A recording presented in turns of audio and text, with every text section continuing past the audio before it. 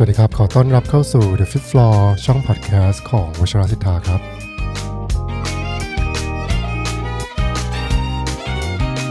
ครับก็มาพบกับผมเช่นเคยนะครับวิจักรพานิชนะ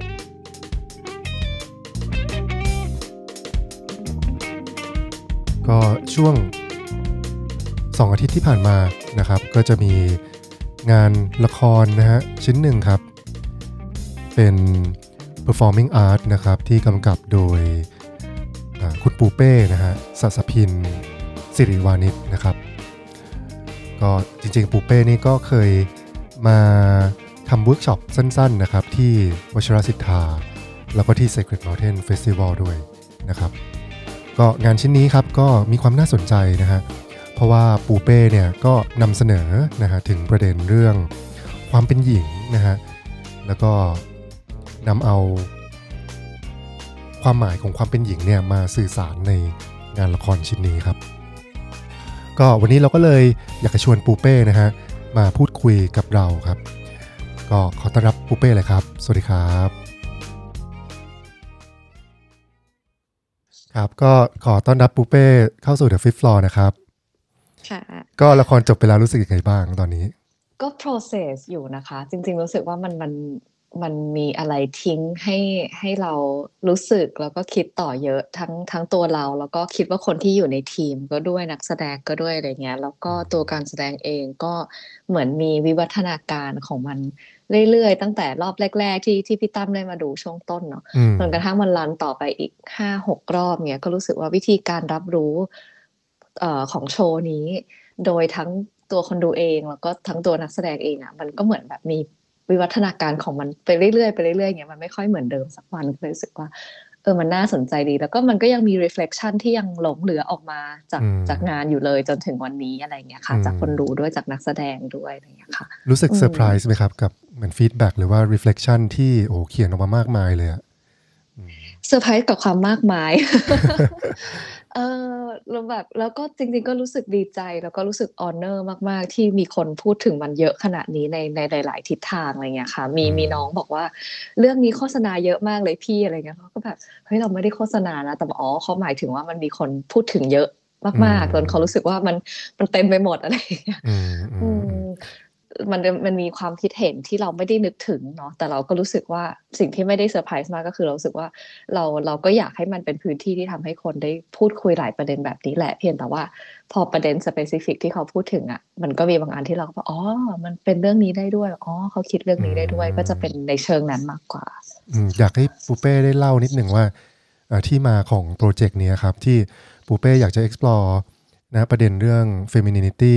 อันนี้เนี่ยมันเริ่มต้นได้ยังไงนะครับแล้วก็เริ่มต้นเมื่อไหร่ตอนที่เริ่มโปรเจกต์ Vessel แบบเป็นเรื่องเป็นราวแบบมีคนอื่นเข้ามาเกี่ยวข้องเนี่ยค่ะคือ2ปีที่แล้วตั้งแต่ก่อนโควิดแต่ว่าความคิดเรื่องนี้ค่ะมันวนอยู่ในเป้มาสักน่าจะเป็นปี2ปีก่อนหน้านี้แล้วเหมือนกันก่อนที่จะเริ่มงานจริงๆอะไรเงี้ยค่ะซึ่งก็มีคำว่า Vessel อยู่ในความคิดเนี้ยตั้งแต่แรกเพราะเรานึกถึงคำว่า Vessel กับ body ตัวเองซึ่งเป็นบอดี้มนุษย์และบอดี้ของผู้หญิงนี่แหละเนาะเรารู้สึกว่าบอดี้มันเป็นจะบอกว่าเป็นภาชนะรองรับและกักเก็บประสบการณ์ความรู้สึกทั้ง positive และ negative ในชีวิตอะไรเงี้ยค่ะเราก็เลยสนใจว่ามีสมมติฐานว่าถ้าเราได้มอบเครื่องมือหรือว่าค้นหาวิธีการเปิดให้ร่างกายได้เปิดแล้วเราพูดได้ด้วยตัวเองเนี่ยเราเชื่อว่ามันน่าจะมีเรื่องราวที่แต่ละบอดี้อยากพูดอยู่แล้วโดยที่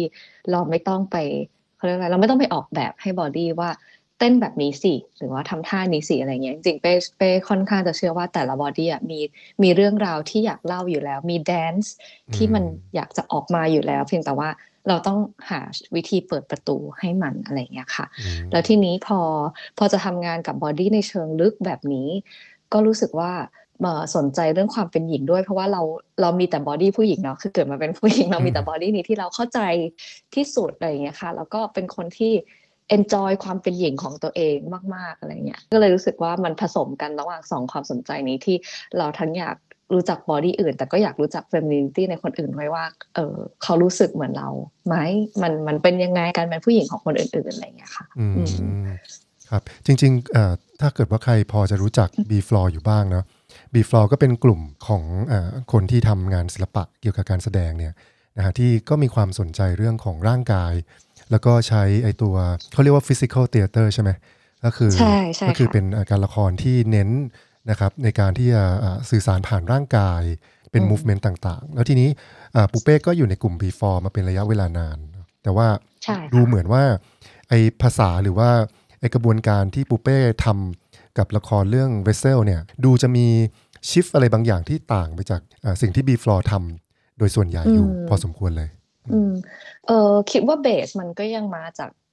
พื้นฐานเดียวกันคือความนับถืออย่างแรงกล้าในบอดี้เนาะเป้ว่าอันนี้เป็นเบสที่ B floor แชร์กันอะไรเงี้ยค่ะแต่ว่าเราก็เติบโตขึ้นด้วยแล้วก็รู้สึกว่าอย่างของเป้เองเนี้ยอย่างพี่ตั้มจะสังเกตเห็นในงานว่ามันมี spiritual elements อยู่ในนั้นเยอะอะไรเงี้ยซึ่งเป้ก็รู้สึกว่ามันพองานมันออกมาเราก็เห็นว่าอ๋อจริงๆงานมัน reflect วิธีคิดวิธีดำเนินชีวิตที่เราทำอยู่ในทุกๆวันนี้ก็คือเรามีทั้งพาที่เราเชื่อถือในศิลปะแล้วก็รักมันแล้วก็พาที่เราสึกว่าให้เรามีส่วนของจิตวิญญาณที่เราเองใช้กับตัวเองทำงานกับตัวเองแล้วก็ใช้สิ่งนี้ทำงานกับคนอื่นด้วยใช้มันเหมือนมันเป็นเครื่องมือนะแต่ว่าจริงๆมันคือเขาเรียกว่าอะไรวิธีสร้างสเปซให้กับตัวเองและผู้อื่นซึ่งมันเป็นวิถีในเชิงสปิริชวลอะไรอย่างเงี้ยค่ะแล้วก็รู้สึกว่าเวสเซลเนี่ยมันเป็นการรวมกันแล้วก็ไม่เหนียมอายที่จะเอา spiritual element เข้ามาอยู่ในการสร้างงานศิลปะคิดว่าเป็นครั้งแรกที่ได้ทำแบบนี้เต็มรูปแบบจริงๆก่อนหน้านี้รู้สึกว่ามันมีความสนใจเชิง spiritual แต่เราไม่รู้เราจะผสมกับศิลปะยังไงก็มันก็มีการทดลองหลายอย่างทั้งแบบโชว์เล็กๆหรือว่าเวิร์กช็อปที่เป้เคยทำอะไรเงี้ยค่ะคิดว่าอันนี้มันเหมือนเป็น full manifestation ของการรวมสองอย่างนี้ที่เรามีอยู่ในตัวเองอะไรเงี้ยค่ะเพื่อนๆในกลุ่ม B4 นี่เวิร์กไหมครับ เขาไม่ได้มาบอกตรงๆ ก็จะเห็นจากคอมเมนต์ที่เขาเขียนแต่เราก็ appreciate นะเราว่ามันน่าสนใจดีแต่ว่าในพอคุยกันส่วนตัวส่วนใหญ่ก็จะเป็นไปในเชิงว่าแบบเขาก็จะเข้าใจว่าคือ before แต่ละคนindividual สูงมากๆเนาะทุกคนก็จะเข้าใจว่ามันมีวิถีของตัวเองที่เราอาจจะไม่ได้คิดเหมือนกันหมดหรือถ้าเราทำงานชิ้นหนึ่งเราจะทำไม่เหมือนกันหรอกเพราะว่าทุกคนจะมี practice อื่นที่แบบมันมาอยู่ข้างๆ practice หลักด้วยอะไรเงี้ยค่ะมันตอนที่พูดคุยในกลุ่ม B4 มันก็จะค่อนข้าง support กันคือพี่ๆเขาจะมีความถามว่าทำงานมาจากอะไรใช้อะไรทำไมมันถึงออกมาเป็นอย่างนี้มันเป็นอย่างนี้ใช่ไหมอยากได้แบบนี้เฮ้ยงั้นก็โอเคแสดงว่าได้สิ่งที่อยากได้ใช่ไหมได้ทดลองสิ่งที่อยากทดลองอย่างเงี้ยมันก็จะเป็นทำนองนี้แต่ว่าถ้าในเชิงแบบ individual taste ในเชิงแบบศิลปะเนาะเป้ก็คิดว่ามันก็คงไม่เหมือนอะไรเงี้ยคือเขาก็มีการพูดว่านี่มันไม่ใช่วิธีคิดแบบที่ตัวเขาจะคิดเขาเองก็จะไม่ได้พูดถึงประเด็นนี้ในแบบนี้แต่แบบพอมาเห็นว่ามันเป็นแบบนี้ก็โอเคอะไรเงี้ยเพียงแต่ว่าโอเคนี่ไม่ใช่วิถีของเขาถ้าเขาสร้างมันเขาก็จะสร้างมันอีกแบบอะไรเงี้ยค่ะก็อยากจะเล่าให้ฟังนิดนึงตอนที่เรามารู้จักกลุ่ม B4 ตั้งแต่10 กว่าปีที่แล้วนะตอนที่กลับมาจากอเมริกานะครับแล้วก็ตอนที่เราอยู่ที่โบเดอร์เนี่ยนะที่มหาวิทยาลัยนารูปะเนี่ยมันก็จะมีภาคเป็น performing art แบบนี้แหละนะฮะแล้วก็เราก็ชอบไปดูการแสดงเนาะเพราะเราก็รู้สึกว่ามันก็มีคนที่ต้องการจะสื่อสารเรื่อง spiritual เนี่ยผ่านร่างกายผ่านการmovement อะไรต่างๆเงี้ยแล้วเราก็รู้สึกว่ามันเป็นอะไรที่ touch เรานะเสร็จแล้วพอกลับมาเมืองไทยเนี่ยเราก็มองหาสุนทรียะอะไรแบบนี้นะศิลปะที่จะเสพอะไรเงี้ยก็มองดูว่ามีใครทำอะไรบ้างเนี่ยก็มาสะดุดกับงานของ B4 แล้วก็เริ่มเป็นแฟนคลับเริ่มติดตามงานของ B4 แทบจะทุกชิ้นเนาะก็มาดูมาทำความรู้จักอะไรเงี้ยเขาไม่รู้จักเราก็แบบมาแบบมาเกะกะตาแล้วก็เหมือนขอเป็นแฟนคลับก่อนอะไรอย่างเงี้ยนะฮะแล้วก็ความรู้สึกที่มีต่องานของ B4 เนี่ยนะที่ชัดเจนมากก็คืออย่างที่ปูเป้บอกก็คือมันเป็นการทำงานผ่านร่างกายคือมันมีความ personal กับคนดูมากมันมีความตรงไปตรงมาแล้วก็มันเลี่ยงไม่ได้เลยที่มันจะรู้สึกถึง spirit เป็นมิติที่มันทรงพลังของการทำงานผ่านร่างกายหรือ movement ผ่านร่างกายที่มันชัดเจนมากๆนะครับแล้วก็งานของ B4 อันหนึ่งที่ทุกคนก็พอจะรู้ก็คือมิติของpolitical ความเป็นการเมือง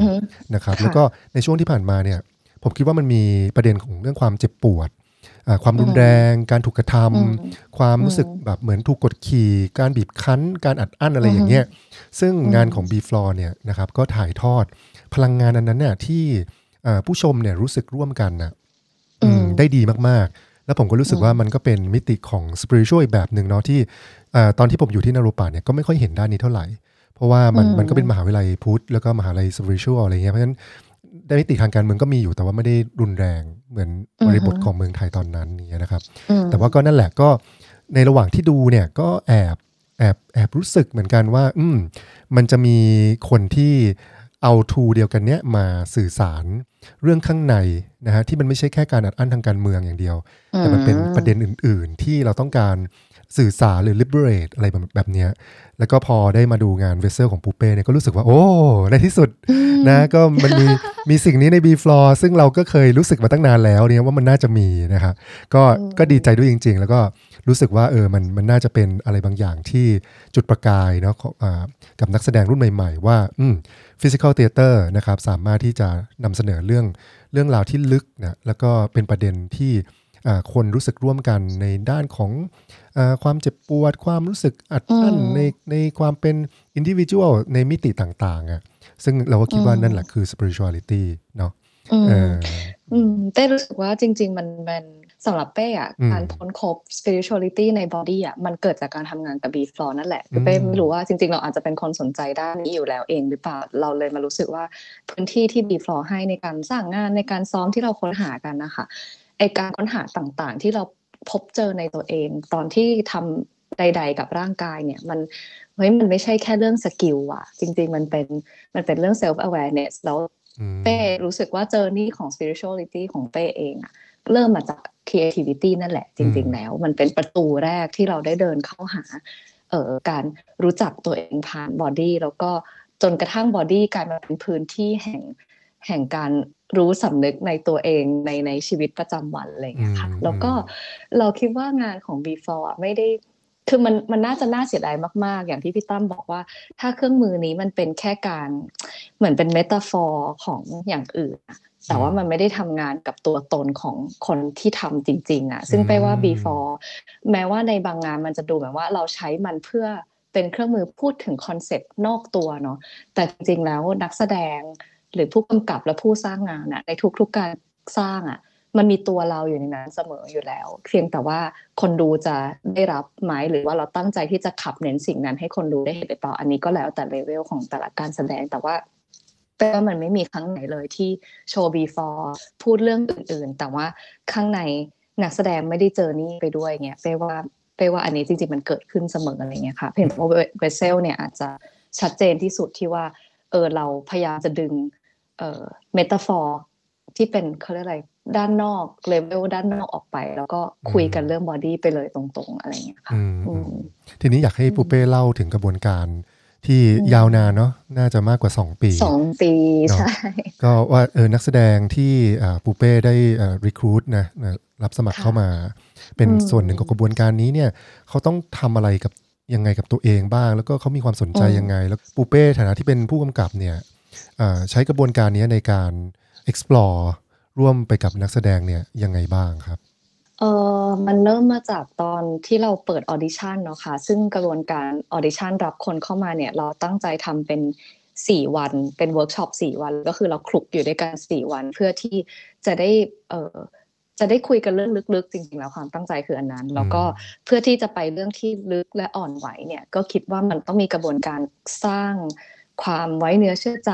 สร้างพื้นที่ปลอดภัยบางอย่างก็เลยรู้สึกว่ามันน่าจะต้องใช้เวลามากกว่าแค่มาเจอกันไม่กี่ชั่วโมงแล้วกลับบ้านอะไรอย่างเงี้ยค่ะก็เลยเป็นรูปแบบนั้น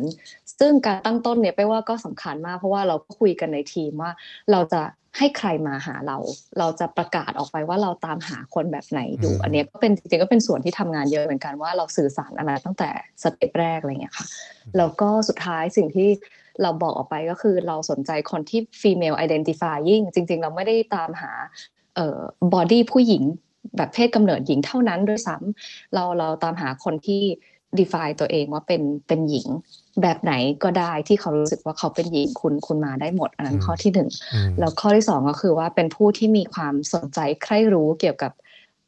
ร่างกายตัวเองยังอยาก ทำงานค้นหาศักยภาพในร่างกายตัวเองแล้วก็สนใจประเด็นเกี่ยวกับความเป็นหญิงอันนี้ก็เป็นไครทีเรียคร่าวๆที่เราประกาศออกไปเวลาที่คนสมัครเข้ามาอะไรเงี้ยค่ะแล้วตอนสมัครเข้ามาก็เราก็จะให้เขาเขียนนิดหน่อยเกี่ยวกับคำถามพวกนี้เพื่อเราจะดูว่าความคิดอ่านตอนนี้มันของเขาแต่คนเป็นยังไงอะไรเงี้ยค่ะแล้วก็มาอยู่ในกระบวนการด้วยกัน4 วันอะไรเงี้ยซึ่งตอนจบกระบวนการอ่ะจริงๆแล้วมีคนเยอะกว่าที่เห็นบนสเตจเนาะแบบเกือบ10 คนเลยจริงๆแล้วก็มีทั้งเพศกำเนิดหญิงและไม่ใช่เพศกำเนิดหญิงด้วยตอนแรกมันมีความหลากหลายในกลุ่มมากอะไรเงี้ยค่ะแต่ว่าพอเจอโควิดเจ้าชีวิตทุกคน move on ต่างๆก็มีคนที่พร้อมขึ้นบนเวทีกับเราในวันเนี้ยที่เป็น6 คนนี้ก็จะมีคนอื่นๆที่ชีวิตแบบขยับไปทำอย่างอื่นแล้วไม่ได้มาอยู่บนเวทีด้วยกันอะไรเงี้ยค่ะซึ่งมันก็เป็นกระบวนการที่เราก็เคารพเนาะมันก็จะมีสิ่งที่เราเสียดายกับคนที่ไม่อยู่กับเราแต่ว่าจริงๆเราก็พยายามเคารพว่านี่คือส่วนหนึ่งของกระบวนการที่มันเขาเรียกอะไรมันจัดสรรมาแบบนี้แหละว่าเวสเซลพอเป็นการแสดงอ่ะมันจะเป็นบอดี้นี้6 คนนี้และเรื่องราวของเขาแล้วก็เรื่องราวภายในบอดี้ของเขาอะไรเงี้ยค่ะครับส่วนกระบวนการที่ทำมาก็จริงๆมันก็เป็นสเต็ปที่เป้รู้สึกว่ามันซิมเปิลมากเลยค่ะเราก็คือคุยกันเนาะคุยกันทั้งในเชิงคอนเซปต์ในเชิงประเด็นหยิบเอาคอนเซปต์เหล่านั้นมาลองทำงานกับร่างกายเช่นเอามาลอง internalize หรือเอามาลอง create ให้มันเป็น movement หมายถึงว่าเหมือนแปลภาษาจากภาษาพูดที่เราเล่าเรื่องตัวเองเนี่ยแปลให้มันเป็นภาษาร่างกายอะไรอย่างเงี้ยค่ะแล้วในระหว่างกระบวนการการแปลเนี้ยแน่นอนมันก็ต้องมีการฝึกฝนเครื่องมือเชิงร่างกายเข้าไปด้วยเพื่อให้นักแสดงเข้าใจว่าการแปลมันมีเครื่องมือเบื้องต้นอะไรบ้างที่จะเปลี่ยนจากภาษาพูดเป็นภาษาร่างกายอะไรประมาณนี้ค่ะเข้าใจว่าเรื่องราวของแต่ละคนนะฮะที่ปูเป้ทำงานกับเขาเนี่ยมันก็คงจะมีทั้งส่วนที่ง่ายแล้วก็ส่วนที่ยากเหมือนกันเพราะว่ามันก็คือการเอาตัวตนของแต่ละคนเนาะเอาออกมานะครับอาจจะมีเรื่องที่เป็นความทุกข์ความเจ็บปวดแล้วแปลเปลี่ยนมันออกมาเป็นการสื่อสารผ่านร่างกายมันฟังดูเหมือนกับเป็นกระบวนการ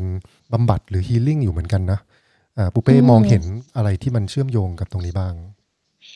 จริงๆมันเป็นฮีลิ่งค่อนข้างมากเลยค่ะพี่ตั้มเหมือนว่าตลอดปีกว่าๆก่อนที่วันที่เราตัดสินใจว่ามันจะเป็นการแสดงแล้วเนี่ยก่อนหน้านั้นนะมันค่อนข้างเป็น healing circle healing process เยอะมากๆเลยจนวันที่เรารู้สึกว่าเราต้องทำโชว์แล้วนะมันมีสถานที่ที่เราต้องไปเล่นแล้วนะเดี๋ยวเราต้องเริ่มขายบัตรแล้วนะวันนั้นเป็นวันที่เราต้องบอกตัวเองว่าเฮ้ยอยู่กำลังจะกลายเป็นผู้กำกับนะนี่เราจะไม่ใช่เรากำลังจะค่อยๆออกจากการเป็น facilitator แล้วนะแล้วเราจะเป็นผู้กำกับซึ่งจริงโรมันต่างกันไม่น้อยเลยอะไรเงี้ยค่ะแล้วก็ช่วงที่กำกับงานที่ทั้งประกอบงานให้มันขึ้นมาเป็นรูปเป็นร่างเนี่ยเราก็เป้เองก็ต้องบาลานซ์ในตัวเองว่าเราจะประคับประคองคนที่เราประคับประคองมาตลอดอย่างไรแต่ในขณะเดียวกันตัวงานมันก็ต้องเกิดขึ้นไปด้วยมันก็ต้องมีความเอฟเฟกตีฟตามแบบวิธีของการทำงานไปด้วยอะไรเงี้ยมันก็เป็นสิ่งที่เป้เองก็เรียนรู้ไปในการเดินทางนี้ว่ามันจะทำ2 สิ่งนี้ไปด้วยกันได้ยังไงตรงไหนที่เป็นการประนีประนอมสำหรับฝั่งการสร้างสรรค์และอันไหนเป็นการประนีประนอมในฝั่งเชิงแบบอบอุ้มและฮีลิ่งอะไรเงี้ยค่ะมันซึ่งมันสิ่งเนี้ยมันคืออะไรไดนามิกเนี้ยมันก็เกิดขึ้นตลอดเวลาเลยนะทั้งการแสดงรันไปแล้วมันก็ยังมีบางวันที่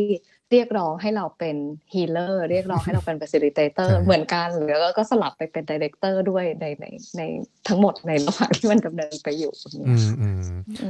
มัน amazing มากที่เห็นว่ากระบวนการของการทำงานศิลปะเนี่ยมันพอมันทำงานกับตัวตนของคนแสดงหรือคนทำจริงๆเนี่ยมันก็มีความเปราะบางแล้วก็ในขณะเดียวกันเนี่ยมันก็เปิดให้กับ possibility ใหม่ๆศักยภาพใหม่ๆที่จะ unlock ตัวเขาด้วยเนาะแต่ว่าจะหาบาลานซ์ยังไงว่าเราจะประคับประคองให้เขาเนี่ยสามารถที่จะอยู่กับความเปราะบางนั้นได้โดยที่เขาไม่แบบเหมือนแพนิคซะก่อนนะในขณะเดียวกันก็ให้เขาเนี่ยเหมือน move ไปเรื่อยๆกับงานแสดงที่เขาจำเป็นต้องมีบทบาทอยู่ด้วยใช่ใช่ใช่ค่ะจริงๆไม่ก็ยังรู้สึกว่าทำได้ยังไงก็ไม่รู้เหมือนกันแล้วก็เรารู้สึกว่านักแสดงเก่งมากเลยเราชื่นชมเขาเราเอาจริงเป้แบบเป้ไม่รู้ด้วยซ้ำว่าเจอนี่ข้างในเขาอ่ะมันเป็นยังไงคือเราก็รู้เท่าที่เขาเล่าให้เราฟังเนาะแต่แบบเฮ้ยมัน Amazing มากอย่างโดยเฉพาะอย่างคนที่ไม่เคยขึ้นสเตจเลยในชีวิตแล้วณวันนี้เขาเคลื่อนไหวได้อย่างงดงามแล้วเขาก็ไม่ขัดเขินกับบอดี้ตัวเองบนเวทีที่มีคนมา observe เขาคือละแบบหลาย10 คนอ่ะ เราไม่รู้ด้วยซ้ำว่าสิ่งนี้มันเกิดขึ้นได้อย่างไรใช่ใช่คือเราคิดว่ามันเป็นอะไรที่น่าสนใจเพราะว่าในด้านหนึ่งเนาะถ้ามองจากมุมมองผู้กำกับเนี่ยก็อาจจะรู้สึกว่าเราก็ต้องคาดหวังจากเขาพอสมควรแต่ว่าจากคนที่อยู่ในกระบวนการนี้ในอีกด้านหนึ่งนะเราก็คิดว่ามันก็อาจจะเป็นอะไรที่โคตรจะ empower เขาเลยก็คือ1เขาสามารถที่จะ connect กับสิ่งที่อยู่ข้างในลึกๆของเขาได้นะมีพื้นที่ของการรับฟังของการเข้าใจเนาะในกระบวนการนี้แล้วขณะเดียวกันเนี่ยไอพอถึงการแสดงปุ๊บมันเป็นเหมือนกับการเป่าประกาศหรือการเฉลิมฉลองหรือการคล้ายๆเหมือน initiation น่ะว่าฉันกำลัง becoming new person อะไรประมาณเนี้ยเนาะซึ่งเรารู้สึกว่าในกระบวนการของการทำงานละครนะที่มันมีพาร์ทของอะไรที่ต้องเตรียมก่อนเนาะต้องเหมือนกับfacilitate เตรียมพื้นที่เตรียมบทอะไรอย่างเงี้ยแล้วพอถึงพาร์ทที่ต้องแสดงจริงเนี่ยเราก็รู้สึกว่ามันเหมือนเข้าสู่พิธีกรรมแล้วอะกำลังคิดเหมือนกันว่าเพราะมันมีอยู่บางช่วงบางจังหวะในการความยาวนานของงานเนี้ยค่ะว่าเราก็รู้สึกว่าเฮ้ยกระบวนการแบบเนี้ยมันก็ทำของมันได้เรื่อยๆนะทำกับคนที่ไหนก็ได้จริงๆแล้วก็กลุ่มนี้เนี่ยเราก็รู้สึกว่าเคยมีคำถามให้ตัวเองเหมือนกันว่าแล้วทำไมมันต้องเป็นการแสดงด้วยวะทำไมเราต้องทำการแสดงออกมาจากสิ่งนี้อะไรเงี้ยซึ่งในช่วงมันจะมีบางช่วงที่ต้องขอทุนอะไรเงี้ยมันก็จะมีคำถามแบบนี้ที่เราก็กลับมาถามตัวเองว่าเหตุอันใดความจำเป็นอะไรมันต้องกลายเป็นการแสดงมันเป็นแค่ process ที่มัน ongoing ไม่ได้หรอถ้าเราตั้งใจจะ empower และ heal คนกลุ่มนี้ที่มาอยู่ด้วยกันอะไรอย่างเงี้ยค่ะซึ่งก็ยังไม่ได้คำตอบแต่จนพอมันเป็นโชว์ออกมาแล้วอ่ะก็จริงรู้สึกว่าคำตอบมันไม่ใช่ว่าต้องเป็นนะมันก็ไม่ได้ว่าต้องเป็นมันไม่ได้เป็นสิ่งจำเป็นแต่ว่าเหมือนที่พี่ตั้มบอกมันเป็น summation บางอย่างเนาะมันเป็นแบบมันเป็นการพาทุกคนไปสู่จุดบางอย่างที่เรา recognize อะไรบางอย่างด้วยกันมันเป็นโมเมนต์ของการแบ่งปันร่วมกันไม่ใช่แค่พวกเราแต่มันได้แชร์กับคนอื่นด้วยซึ่ง sharing เนี้ยเป้ว่าก็สำคัญการที่เราทำบางอย่างมาแล้วเราก็รู้อยู่คนเดียวมันต่างกันมากกับการที่ทำมาแล้วเราถึงจุดที่เรารู้สึกว่าเฮ้ยเนี่ยเป็นสิ่งที่เราพร้อมแบ่งปันกับคนอื่นแล้วก็พร้อมให้มันเดินทางต่อในจิตสำนึกและบอดี้อื่นๆด้วยเหมือนกันหมายถึงเราส่งมอบการเดินทางนี้ไปต่ออะไรเงี้ยก็เลยรู้สึกว่ามันจริงๆมันมีฟังก์ชันที่สำคัญมากเหมือนกันที่มันต้องกลายเป็นการแสดงที่แชร์กับคนอื่นอะไรอย่างเงี้ยค่ะครับผมรู้สึกว่ามันมีมิติของงานแสดงครั้งนี้นะที่สำคัญมากๆอีกส่วนหนึ่งนะก็คือเรื่องของดนตรีผมรู้สึกว่าดนตรีของแอนมณีเนี่ยทำให้พื้นที่ของการแสดงเนี่ยมันกลายเป็นเหมือนกับ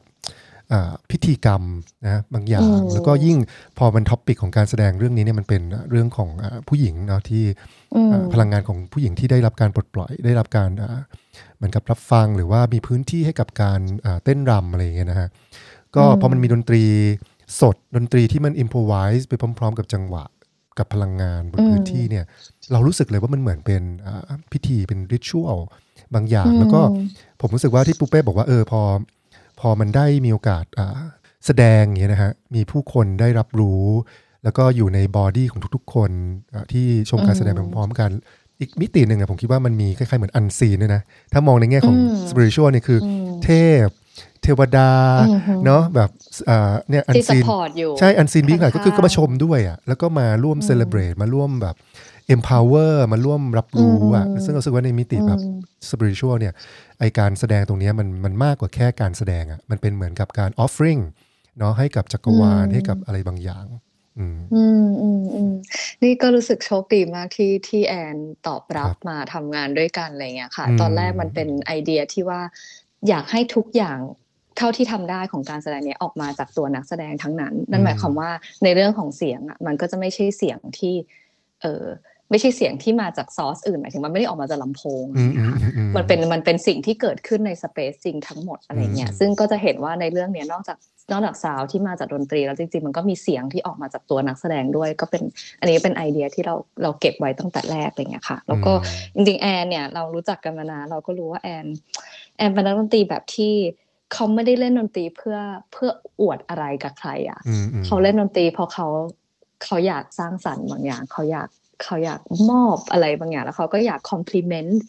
อะไรที่อยู่ตรงนั้นแล้วเราก็รู้ว่าแอนทำสิ่งนี้ได้ดีมากๆคือจริงๆแอนมินิมอลมากเนาะในงานนี้แอนเล่นน้อยมากแต่จริงๆแอนคือความสามารถมหาศาลเขาสามารถทำอะไรที่ซับซ้อนแล้วก็แบบอินทริเคทได้เยอะแยะเลยแต่ว่าเราก็รู้สึกว่าแอนให้เกียรติงานมากที่แอนเลือกบางอย่างน้อยมากๆแต่มาในจังหวะที่ถูกต้องแล้วก็ซัพพอร์ตการแสดง เราก็พร้อมที่จะเรียกว่าอะไรไหลแล้วก็เปลี่ยนแปลงปรับเปลี่ยนไปตามสิ่งที่เกิดขึ้นในทุกๆวันซึ่งหมายถึงว่าในแต่ละการซ้อมแต่ละวันด้วยนะเพราะบางทีบางซ้อมมันก็วันนี้เป็นอย่างพรุ่งนี้เป็นอย่างแอนเขาก็จะโอเคมันต้องไปทางไหนมันต้องการซัพพอร์ตแบบไหนแล้วเราก็คุยกันได้เสมออะไรเงี้ยค่ะว่าอยากได้ประมาณนี้เพิ่มขึ้นหรือว่ามูดมันเป็นสีนี้มาทางไหนดีอะไรเงี้ยค่ะก็แบบแอนก็คือซัพพอร์ตเตอร์จริงๆด้วยนะในเชิงสปิริตด้วยไม่ใช่แค่ดนตรีอะไรเงี้ยค่ะที่แบบจะพร้อมจะพาไปด้วยกันจริงๆผมว่างานชิ้นนี้ก็มีมิติที่น่าพูดถึงหลายเรื่องมากเนาะนอกจากดนตรีแล้วก็ยังมีเรื่องแสงเรื่องสีเนาะที่ผมคิดว่ามันมีความเป็นเงาเป็นสีเป็นโทนต่างๆที่มันขับเน้นไอ้ส่วนที่เป็นอารมณ์ความรู้สึกหรือพลังงานของผู้หญิงที่แดนซ์อยู่ในพื้นที่ตรงนั้นได้น่าสนใจมากคือผมก็ยังคุยกับลูกสาวที่ไปดูด้วยกันนะเยเชว่าเนี่ยว่าเวลามาดูงานแบบเนี้ยมันเหมือนกับมันเอาศิลปะในทุกๆแบบเข้ามาทำงานไปพร้อมๆกันแล้วก็กลายเป็นประสบการณ์ของคนดูอะไรเงี้ยแล้วก็รู้สึกว่าปูเป้ก็จัดทุกอย่างออกมาได้แบบมีเดปที่น่าค้นหามากๆเวลาที่ดูละครเรื่องนี้อันนี้แอบอยากแชร์นิดนึงค่ะว่าจริงๆคือต้องยกเรียกอะไรเครดิตให้กับทุกฝ่ายเลยเพราะว่างานเนี้ยมันมารวม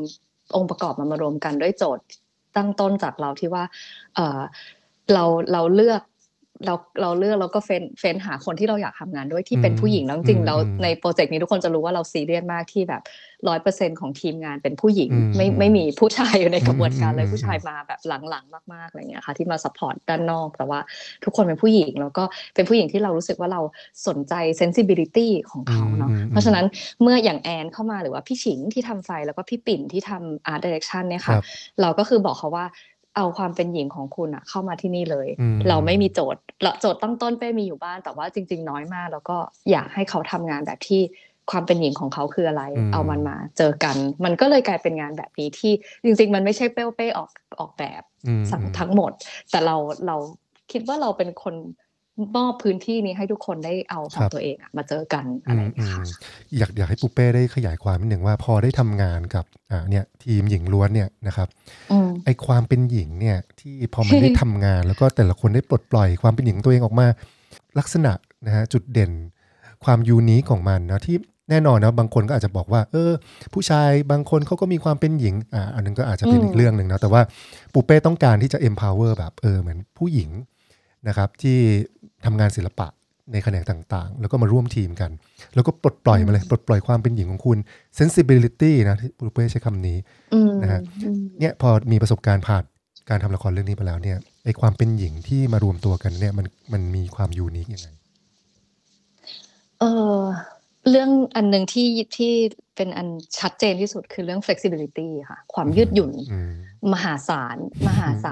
มากแบบที่บางครั้งถ้าเราทำงานด้วย masculine energy แล้วบางทีมาเจอความยืดหยุ่นที่แทรกอยู่ในทุกอนูของงานเนี้ยบางทีมันมีโมเมนต์ที่เรารู้สึกแบบเฮ้ยจัดการยากจังวะอะไรเงี้ยมีเหมือนกันแต่เรารู้สึกว่าในจริงๆมันก็เป็นกระบวนการของเรื่องนี้คือมันเป็นแฟบริกของงานนี้เลย flexibility เนี่ยค่ะที่มันเกิดการเปลี่ยนแปลงสูงมันมาพร้อมกับช่วงที่โลกกำลังเปลี่ยนแปลงเยอะด้วยช่วงโควิดเนาะมันก็เลยเป็น default ของ Girl Project นี้ว่ายูไม่มีช้อยอื่นนอกจากจะโอบรับสิ่งนี้แล้วก็ยืดหยุ่นไปกับมันมีความเปลี่ยนแปลงมหาศาลเกิดขึ้นตลอดเวลาทั้งในเชิงการจัดการในเชิงชีวิตแต่ละคนเชิงอิโมชันเชิงแบบหลายๆอย่างคือมันแบบบอกไม่ถูกเลยมันเป็นงานที่วางแผนไม่ค่อยได้ค่ะพี่ตาเหมือนแบบวางแผนแล้วก็รู้เลยว่าเตรียมปรับเตรียมเปลี่ยนเดี๋ยวมันก็ไม่เหมือนเดิมอะไรเงี้ยแล้วเราก็รู้สึกว่าพอมันเป็น environment หญิงล้วนมันถูกอนุญาตให้มันเป็นไปได้เรารู้สึกว่าในบางการทำงานที่มันไม่ได้เฟมินีนขนาดนี้มันอาจจะมีบางอย่างที่เราจะต้องขีดเส้นว่าอันนี้เกิดขึ้นไม่ได้หรือเป็นไปไม่ได้แต่ในโปรเจกต์เนี้ยมันไม่มีการขีดเส้นแบบนั้นเลยมันมีแต่ว่าสิ่งนี้เกิดขึ้นโอเคไม่เหมือนที่คิดอบอุ้มยังไงต่อดี ปรับเส้นตรงนี้ให้มันโค้งมุมไหนดีให้มันไปต่อได้แล้วก็ไม่มีเส้นตรงที่ทิ่มแทงให้ใครเจ็บปวดในระหว่างนั้นอะไรเงี้ยค่ะมันก็มีเรื่องเนี้ยสูงมากๆแล้วมันก็ซึ่งมันแปลกนิดนึงเพราะว่าหลายคนในโปรดักชันนี้ก็จะบอกว่ามันยืดหยุ่นซะจนแบบกูก็งงเหมือนกันว่าเราทำงานกันยังไงว่าทำไมมันยืดหยุ่นขนาดนี้อะไรทำไมอะไรมันก็ได้ไปหมดอะไรเงี้ยงงไปหมดเลยแต่ว่ามันก็แล้วมันก็เกิดขึ้นได้แบบไม่รู้ด้วยซ้ำว่ามันเกิดขึ้นได้ยังไงเพราะว่ามันไม่ค่อยเหมือนที่ผ่านมาที่มันจะต้องแบบเป็นแผนเป็นการเป็นงานขั้นตอน1 2 3 4อะไรเงี้ยค่ะมันมีความแบบเนี่ยตอนนี้คือเป้ทำมือเป็นเส้นไปเส้นมาถ้าใครเห็นเป้ก็คือมันเป็นเส้นเนี้ยบอกไม่ถูกมันแบบมันโค้งมันมวนแล้วมันก็เป็นเส้นที่พร้อมจะหมุนตัวเองไปทุกที่ของพื้นที่นี้อะไรเงี้ยค่ะอันนี้เป็นเรื่องนึงแล้วก็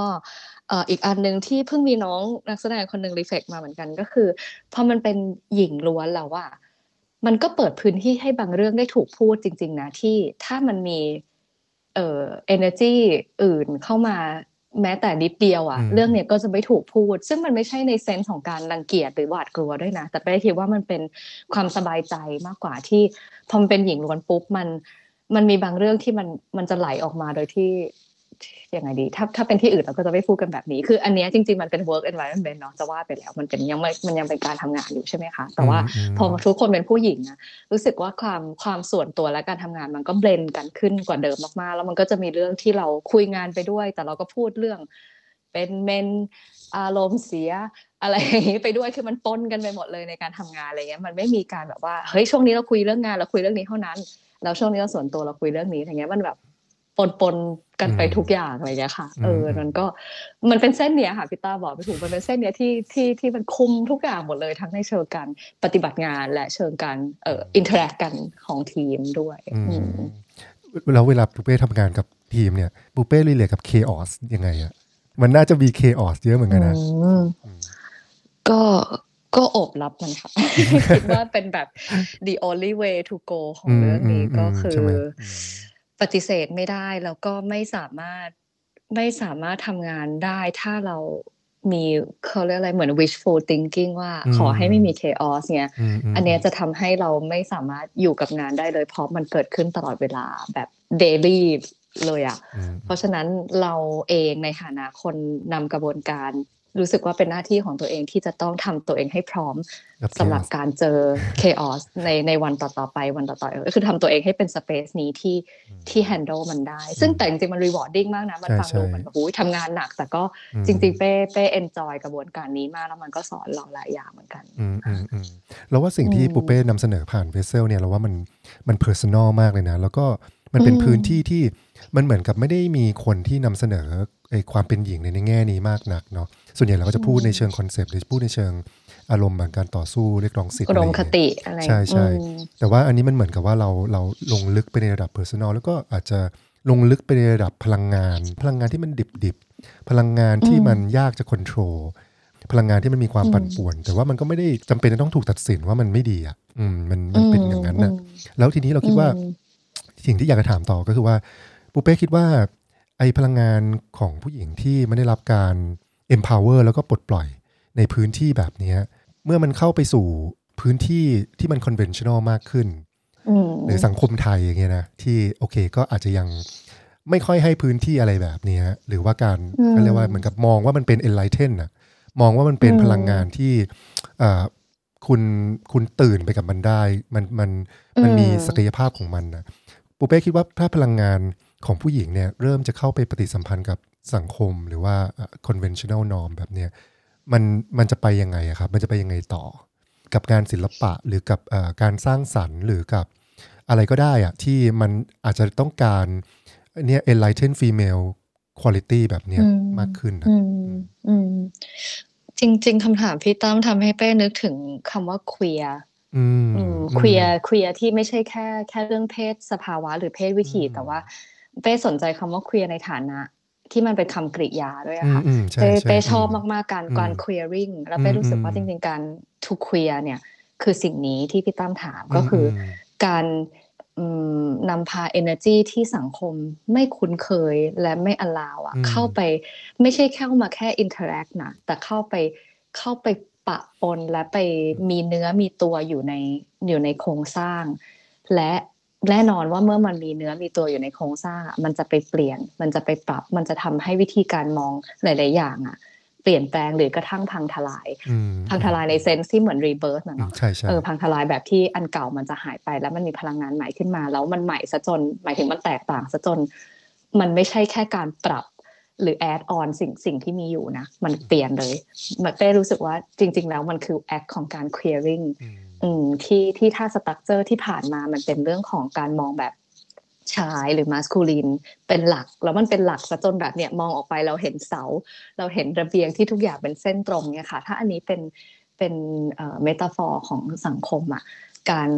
าร clearing ด้วยการเอา feminine energy หรือ enlightened feminine energy เข้าไปมันจะทำให้เหล็กดัดพวกเนี้ยกลายเป็นเส้นอื่นไปเลยแล้วก็คิดว่าถ้าในสถานการณ์ที่แบบ ultimate เนาะสมมติว่าเราสามารถกระทำการ clear ได้กับทุกสิ่งทุกอย่างจริงสังคมมันอาจจะไม่ feel แบบนี้เลยก็ได้หมายถึง it might not feel like this anymore คือทุกอย่างหมายถึงไม่รู้ที่ซ้ำว่าหมายถึงความรู้สึกอะไรแต่คิดว่าเราเดินไปในถนนหนทางเราพูดคุยกับคนถ้าเกิดการเคลียร์นี้ได้จริงแป้ว่ามันจะรู้สึกต่างไปเลยในทุกๆวันที่เราออกไปข้างนอกไปเจอแดดเจอน้ำเจอคนเจออากาศมันจะเปลี่ยนไปในโมเลกุลเล็กๆแบบนั้นเลยอะไรเงี้ยค่ะซึ่งคิดว่าถามว่าเกิดขึ้นจริงได้ไหมคิดว่าน่าจะยากเพราะมันน่าจะมีการต่อต้านสูงมากเลยจากสิ่งที่มัน establish มาแล้วมันถูกรู้จักแล้วอย่างดีเนาะแต่ซึ่งแปลว่าตอนนี้โลกก็กำลังมีencounter อันนี้อยู่ประมาณหนึ่งมันถึงมี tension ที่ว่ามันมีพลังที่มันพร้อมมาจ่อหน้าประตูแล้วแต่ว่า establishment มันก็ยังแบบไม่รู้จะทำยังไงกับสิ่งที่มาถึงใหม่อันนี้เนี่ยค่ะแล้วถ้าในแง่ของแบบเรื่องความเชื่อเรื่องศาสนาเรื่องจิตวิญญาณเนี่ยครับซึ่งแน่นอนเนาะอย่างที่เรารู้กันก็คือว่ามันก็มาจากมุมมองแบบค่อนข้างจะผู้ชายเป็นใหญ่มากๆอะไรเงี้ยไอการที่เราจะน้อมรับfeminine energy หรือ enlightened feminine energy แบบนี้เนี่ยเข้ามาเป็นส่วนหนึ่งของการตื่นหรือของประสบการณ์ทางจิตวิญญาณนี้ปูเป้คิดว่ามันจะมีหน้าตาเป็นยังไงจริงๆเป้รู้สึกว่าในพื้นที่ spirituality มันก็โอบรับสิ่งนี้อยู่แล้วนะไม่ได้คิดว่ามันจะเปลี่ยนแปลงเป้รู้สึกว่า spirituality พี่ตั้มพูดถึงศาสนาเนาะซึ่งเป้รู้สึกว่าศาสนากับ spirituality ไม่ได้เหมือนกันซะทีเดียวนะบางทีมันไม่ได้ overlap กันอะไรอย่างเงี้ยค่ะก็เลยรู้สึกว่าเมื่อไหร่ก็ตามที่การเดินทางในเชิงศาสนาของคนคนหนึ่งหรือคนกลุ่มหนึ่งมันเดินทางเข้าสู่พื้นที่ spirituality มากขึ้นจริงๆยังไงคุณก็ต้องทำงานกับด้านนี้และพลังงานนี้ของตัวเองแล้วก็เลยรู้สึกว่าในเชิงนี้มันไม่ได้แตกต่างแต่แค่ว่าพื้นที่แบบเฟมินีนเนี้ยมันเข้ามาในศาสนาได้ด้วยหรือเปล่าอะไรเงี้ยค่ะถ้าถามตอนนี้ก็รู้สึกว่าไม่แน่ใจว่ามันเข้าได้ไหมเพราะว่าพอศาสนาแล้วทันทีที่เราเห็นก็คือเส้นและกรอบและโครงสร้างที่เป็นเส้นตรงแข็งแรงก็รู้สึกว่าด้วยนิยามของมันเองมันแทบจะไม่ค่อยมี femininity ในตัวมันอยู่แล้วแล้วก็ไม่ได้หมายความว่ามันรังเกียจหรือเกลียดกลัวด้วยนะแต่เป้รู้สึกว่าเพื่อที่มันจะกลายเป็น establishment เนาะเพื่อที่มันจะกลายเป็น institution ที่มอบความแข็งแรงให้คนอื่นมันต้องการเส้นนั้นแล้วมันก็เลยแบบ allow ไอ้เส้นโค้งๆงงๆเนี่ยไม่ค่อยเป็นเพราะว่ามันไม่ได้เกิดมาเพื่อสิ่งนั้นเลยมันเกิดมาเพื่อความแข็งแรงมันก็เลยเป็นคนละฟังก์ชันกันอะไรอย่างเงี้ยค่ะแล้วคนที่วิ่งเข้าหาศาสนากับคนที่วิ่งเข้าหา spirituality เขาก็คงมองหาการเติมเต็มภายในที่เป็นคนละ energy กันอยู่แล้วเพราะว่ามันมอบสิ่งที่ไม่เหมือนกันให้อะไรเงี้ยก็เลยแบบจริงๆไม่รู้เหมือนกันว่าศาสนาเลยมันจะรับสิ่งนี้เข้าไปได้ไหมแต่แปลว่าถ้าศาสนาทำงานกับ spirituality มากขึ้นยังไงมันก็มี energy นี้อยู่ในตรงนี้อยู่แล้วแล้วก็แบบจริงๆเอาก็แค่ว่าเนี่ยอย่างวัชรศิทธาอะไรแบบการสนทนากับพี่ตั้มเนี้ยมันก็มี energy นี้ที่ flow อยู่ในนี้อยู่แล้วไปรู้สึกว่ามันไม่ได้ใหม่แบบนั้นสิ่งที่ปูเป้เข้ามาแตะเนี่ยนะครับแม้แต่คนที่ทำงานเรื่อง spirituality เองก็แทบจะมีคนที่ทำอะไรแบบนี้น้อยมากนะคือมันเหมือนกับว่าเป็นคนที่หยิบจับประเด็นนี้นะแล้วก็ออกมาเป็นกระบวนการให้มีกลุ่มคนได้เข้ามา interact กับมันแล้วก็มาค้นพบพลังงานนี้ร่วมกันแล้วก็มากไปกว่านั้นอีกก็คือมีการแสดงที่เหมือนเป็น ritual อะไรบางอย่างที่ให้ public เนี่ยได้เข้ามา interact กับกลุ่มคนนักแสดงเหล่านี้นะครับที่ได้ค้นพบอะไรบางอย่างซึ่งรู้สึกว่าเนี่ยอันเนี้ยน่าจะเป็นจุดเริ่มต้นครั้งหนึ่งเลยที่เรารู้สึกตื่นเต้นนะจริงๆตื่นเต้นมากที่ได้ไปดูเวสเซลเพราะว่ารู้สึกว่ามันเป็นจุดเริ่มต้นที่สำคัญ ที่จะต้องเอาไอ้สิ่งเหล่านี้มาปฏิสัมพันธ์กับสังคมมากขึ้นนะครับแล้วก็ให้รับรู้ว่ามันเหมือนกับพลังงานเหล่านี้มันเป็นพลังงานที่รอก่อกำเนิดหรือว่ามันกับว่ามันกำลัง give birth อะไรบางอย่างอยู่นะครับแต่ว่าแล้วก็ที่ทางของมันเนี่ยมันอาจจะน้อยเกินไปอ่ะที่เราจะแบบ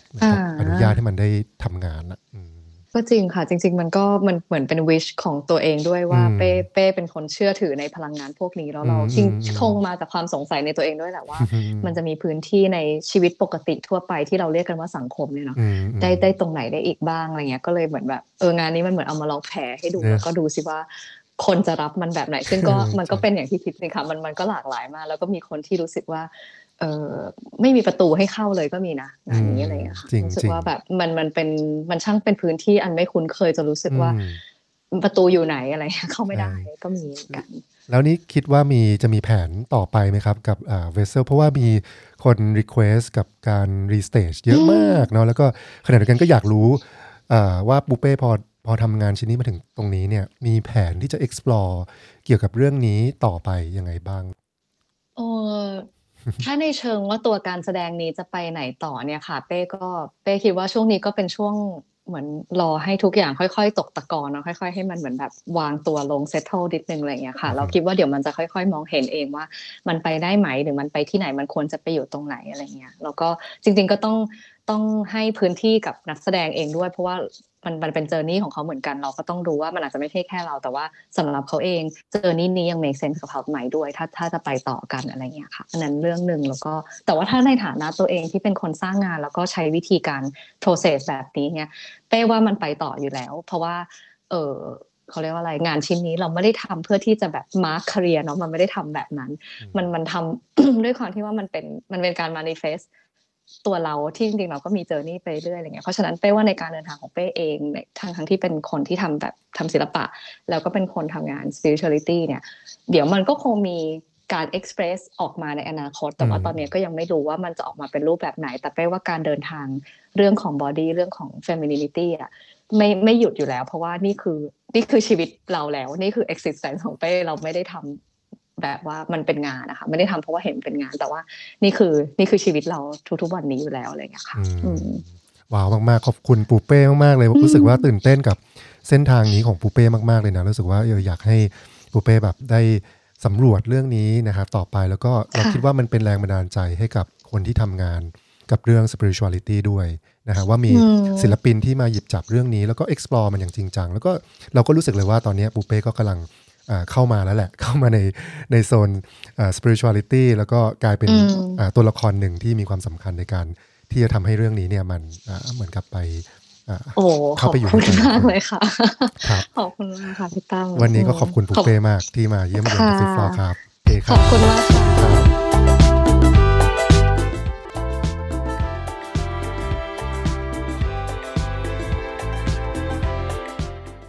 กับเขาใหม่ด้วยถ้าจะไปต่อกันอะไรเงี้ยค่ะอันนั้นเรื่องนึงแล้วก็แต่ว่าถ้าในฐานะตัวเองที่เป็นคนสร้างงานแล้วก็ใช้วิธีการ process แบบนี้เนี่ยเป้ว่ามันไปต่ออยู่แล้วเพราะว่า